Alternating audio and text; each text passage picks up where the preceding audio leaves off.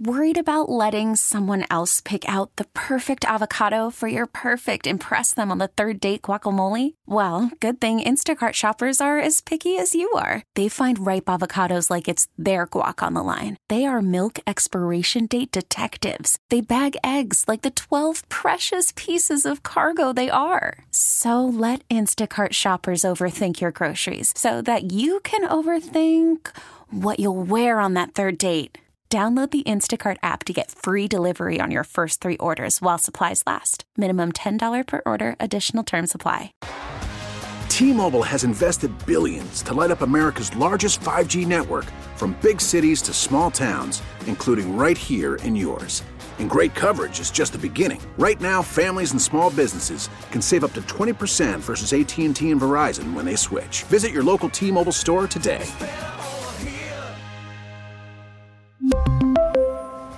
Plan savings with 3 lines of T-Mobile Essentials versus comparable available plans. Plan features and taxes and fees may vary. When they write the history of COVID-19, it's likely the events of this week may mark a significant new chapter in the pandemic fight. These are the first results from any trials of COVID vaccines involving children under the age of 12. Pfizer has just announced that tests on 5 to 11-year-olds showed its vaccine was, in its words, safe, well-tolerated, and showed robust neutralizing antibody responses. The company plans to submit the data to the FDA and European regulators as soon as possible. That means a key component to getting the U.S. closer to herd immunity could be put in place sometime in October. This week on 880 In Depth, why getting shots to younger kids is so important, how one prominent professor of pediatrics thinks U.S. officials stumbled badly in COVID messaging this year, and how the Delta variant will play out during the school year. Up next, what we need to know to protect our kids.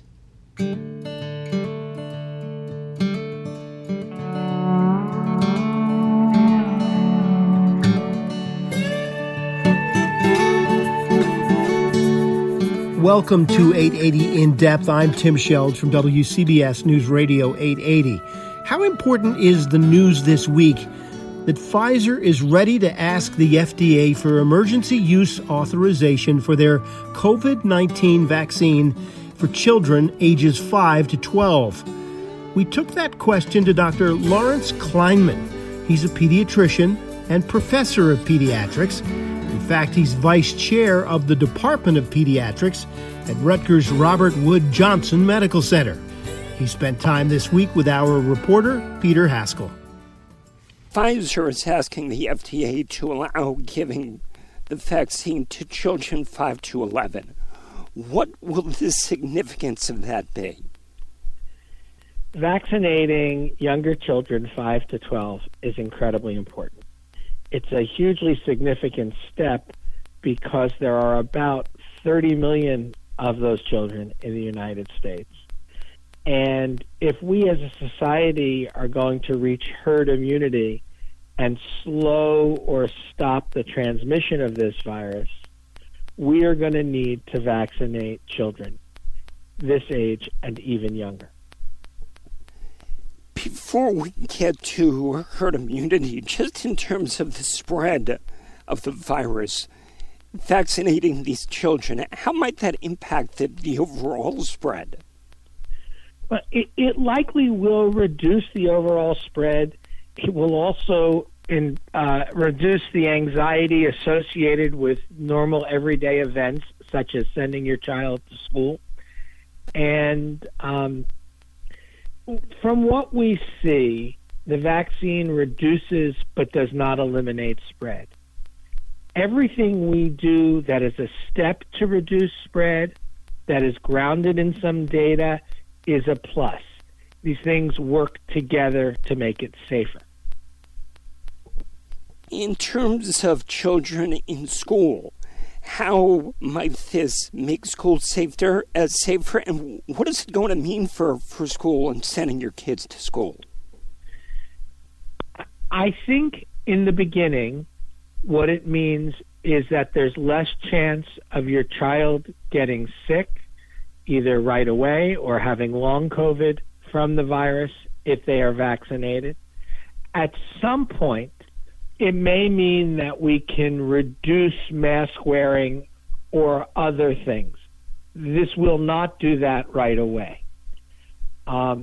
It will make school a safer place if children are vaccinated.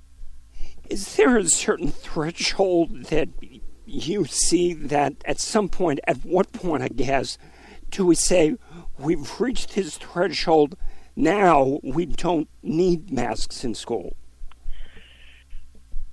I think that there's not a single number. What is necessary to happen is to see that spread in the community is not happening with any regularity. So that has to do with how many people are vaccinated, the other sorts of things like masking, physical distancing, ventilation that are happening around us.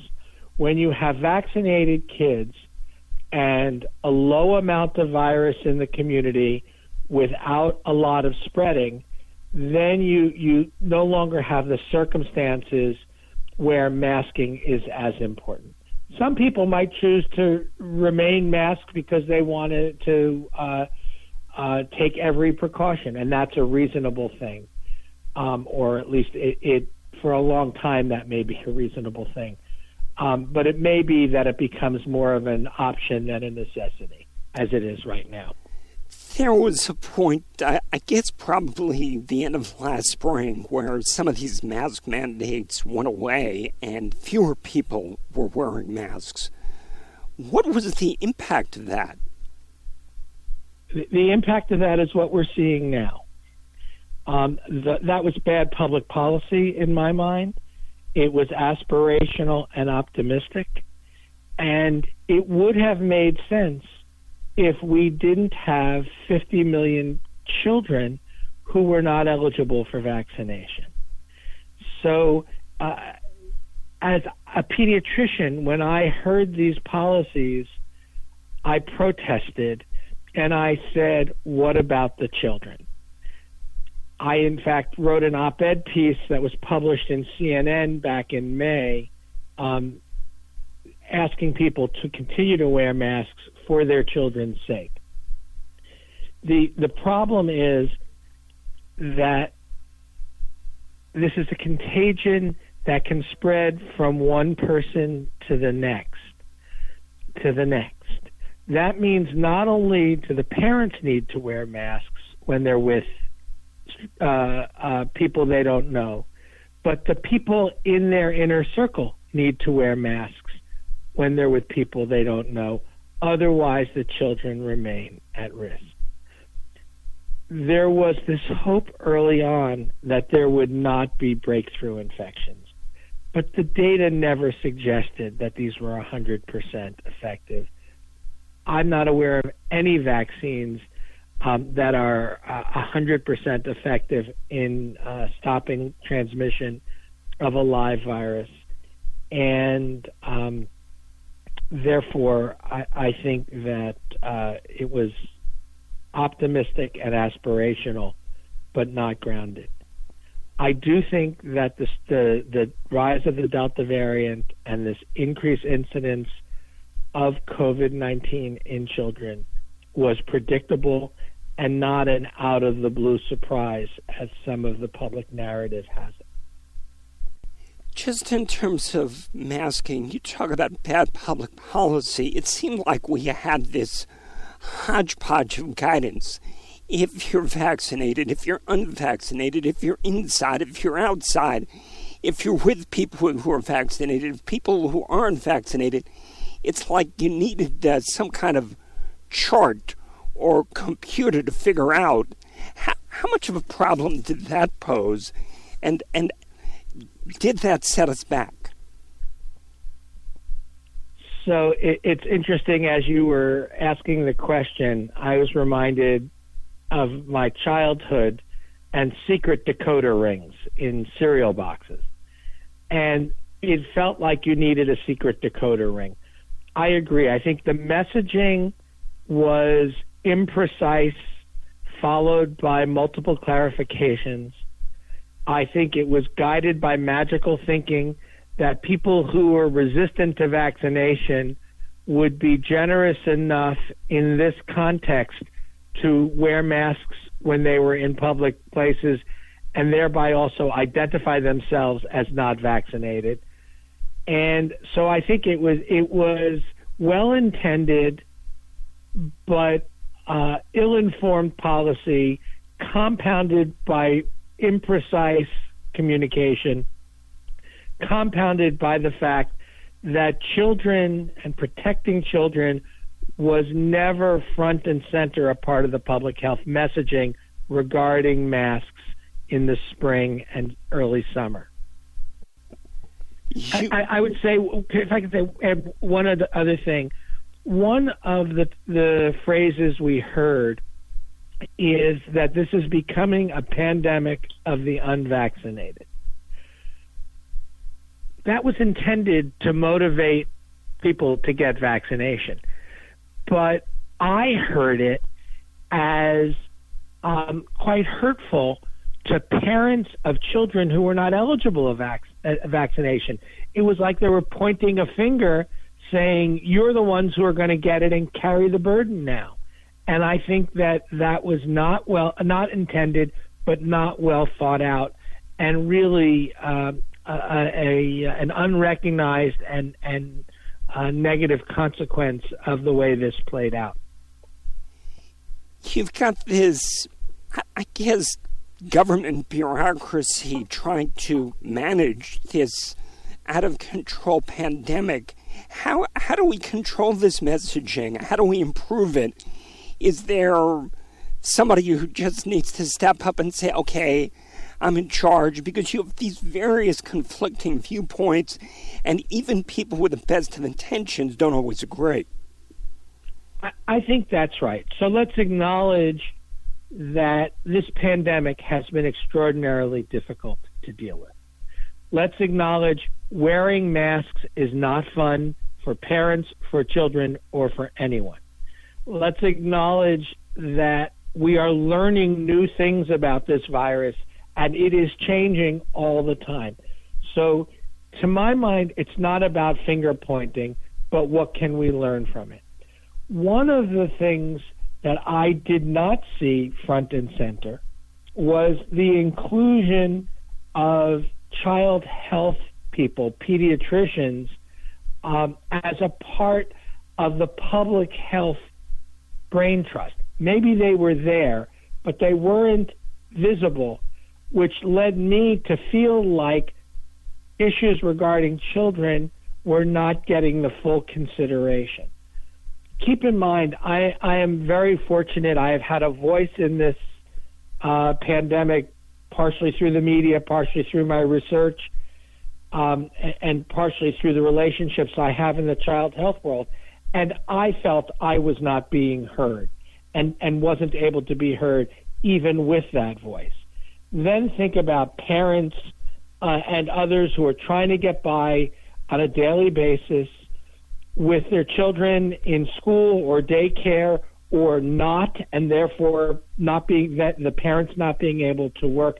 It was much harder on them, and I don't think this was well appreciated.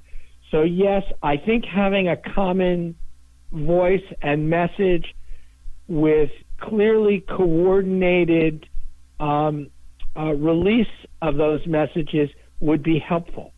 It also has to be the right message. And I think the message was off subtly.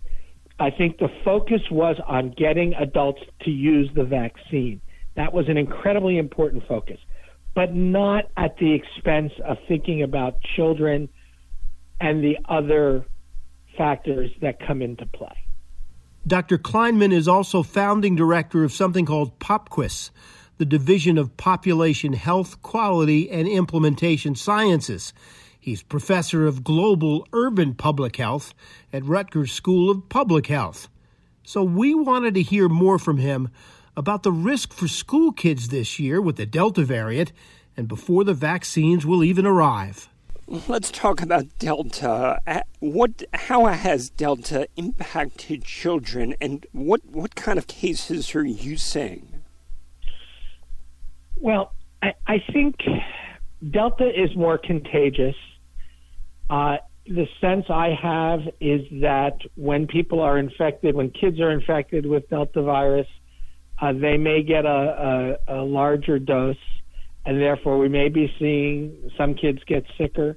It may just be that so many more kids have the virus that it's the same proportion. We don't really know if it per se is more serious. There's some conflicting data out there, but it may be. And we're seeing many children get sick, many children get hospitalized, and it is shattering, I hope, finally, the myth that COVID-19 spares children or that children are not an important consideration when thinking about the management of this pandemic. So is this COVID per se you're talking about, or is it also this MIS-C, this multi-system inflammatory syndrome? Is it both of those things, or is it just your standard COVID? Well, I think it's three things. I think we are talking about children who get an acute infection that we might think of as standard COVID. Back in May of 2020, we published an article looking at the pediatric intensive care units at a number of them across the United States, actually across North America, although all the cases at that time were in the United States.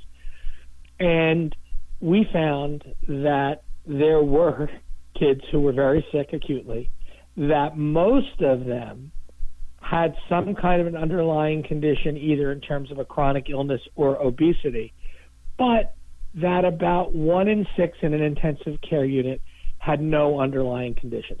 So there was always a risk for this acute illness. Then in July, we published on MIS-C, and what we found was that it often seems to come out of the blue with fever and other inflammatory symptoms 3, 4, 5 weeks after the initial infection. Some of those children were asymptomatic, and the infection was identified either serologically, or meaning by finding antibodies, or just epidemiologically, meaning that children were exposed, but we didn't actually have a biomarker to prove that they'd been infected.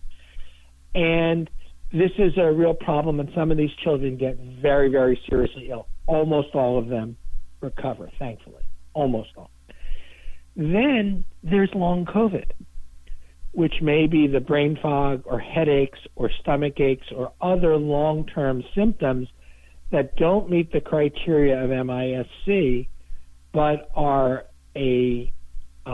what's now called a PASC, a post-acute sequelae of COVID, PASC.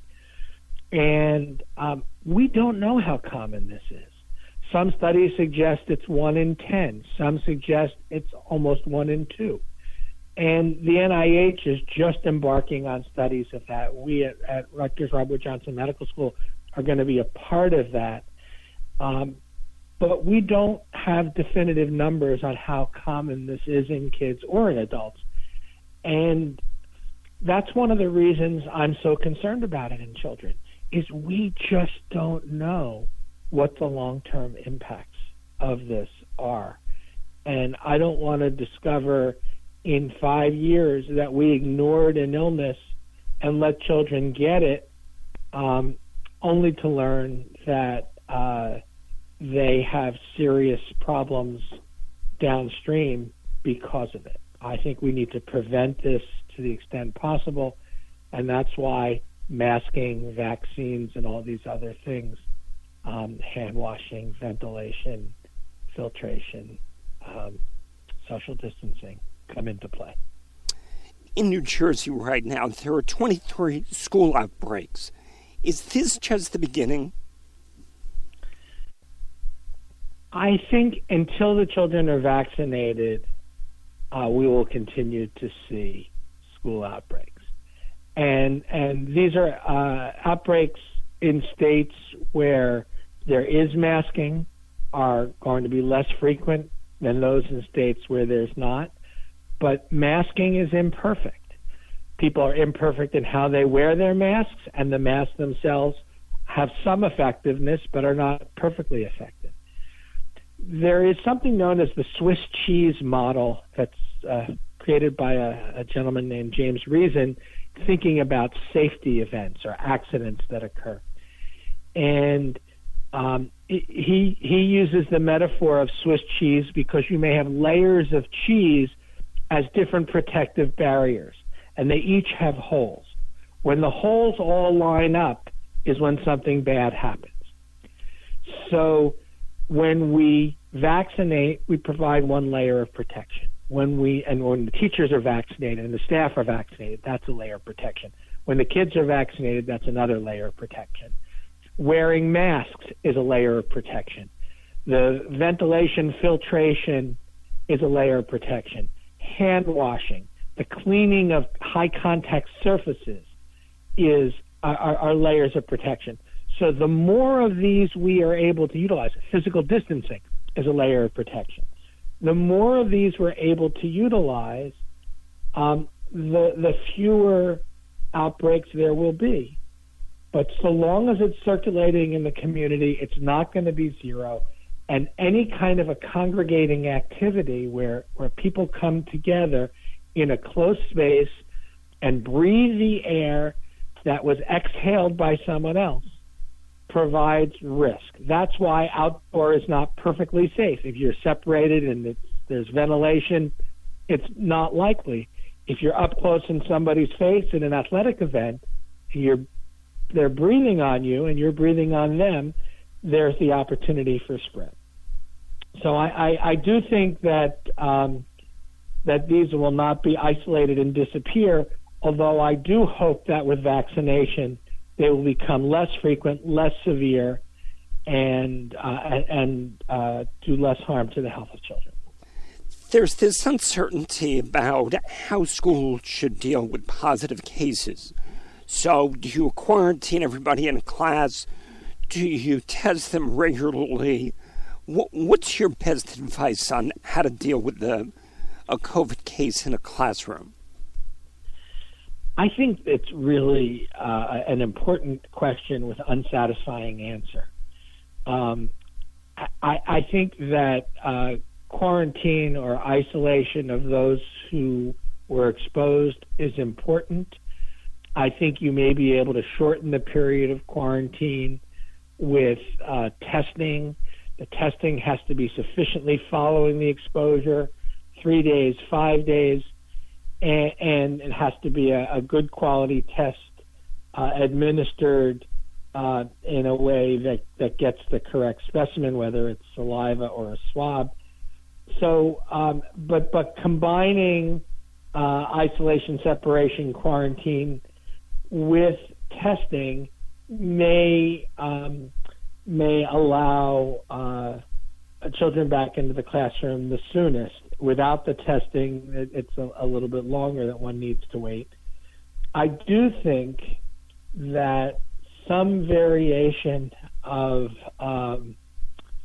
hybrid learning in which kids who are out are able to participate in their classroom experience remotely is desirable for those places that are able to deliver it. I also think, and this is not specifically in relation to this question, but relates to several things we've discussed, we need to be aware of the inequities in terms of infrastructure and resources across school districts and other places. Equity matters. Doing the right thing and putting resources where they're needed so that children who may be financially, economically, or otherwise disadvantaged are not further disadvantaged any more than is absolutely necessary by this pandemic is important. And school is important, and social interactions are important. This is all a balancing act, and nobody knows exactly what the right balance is. But I think the one thing we should be rigid about is our values, that we need to keep children safe and provide them the resources they need to grow and develop.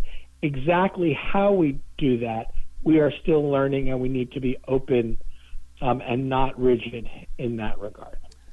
Last question for you, and I guess part of it is, asking you to look into your crystal ball, but heading into winter, more people inside, less outdoor activity, and yet it seems like the curve is flattening a little bit, or at least plateauing now.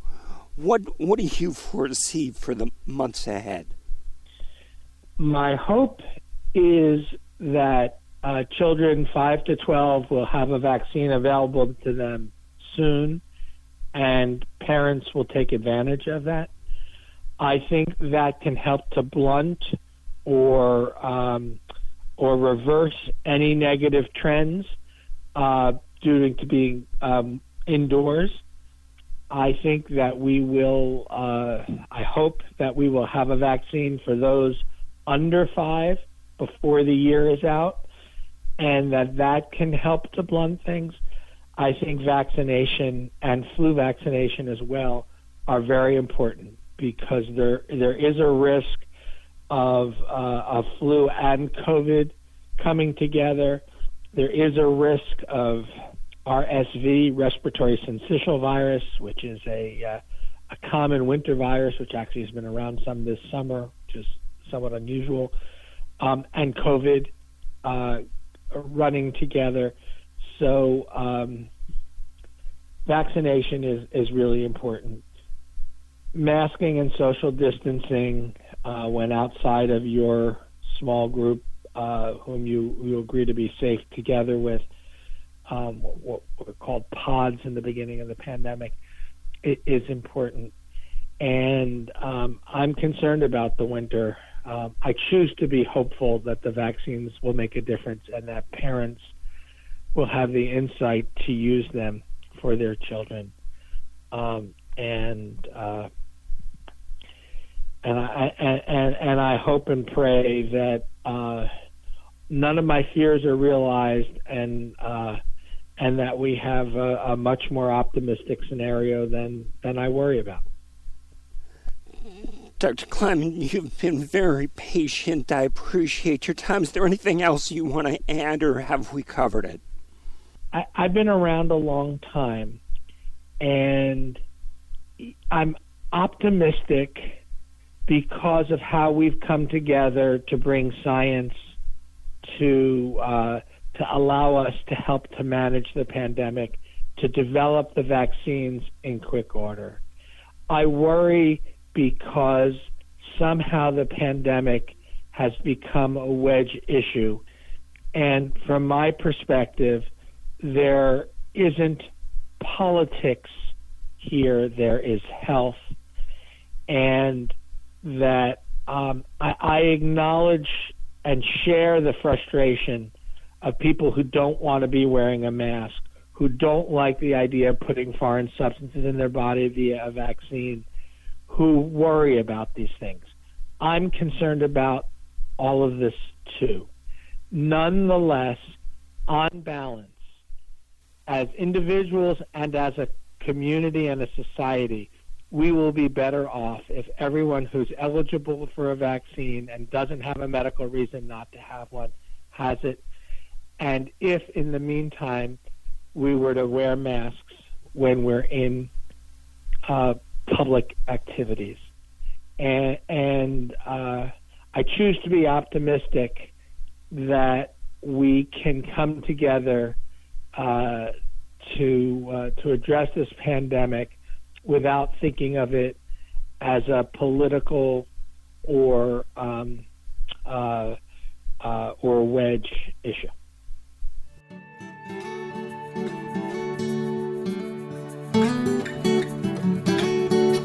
Our thanks to Dr. Larry Kleinman, who spoke to our Peter Haskell. 880 In Depth is a production of WCBS News Radio 880. Dempsey Palat is our production assistant. Listen to us on your time, audio on demand, on the Odyssey app or WCBS880.com, or wherever you get your audio. Just search for 880 In Depth. I'm Tim Sheld. Thank you for listening, and as always, please be safe.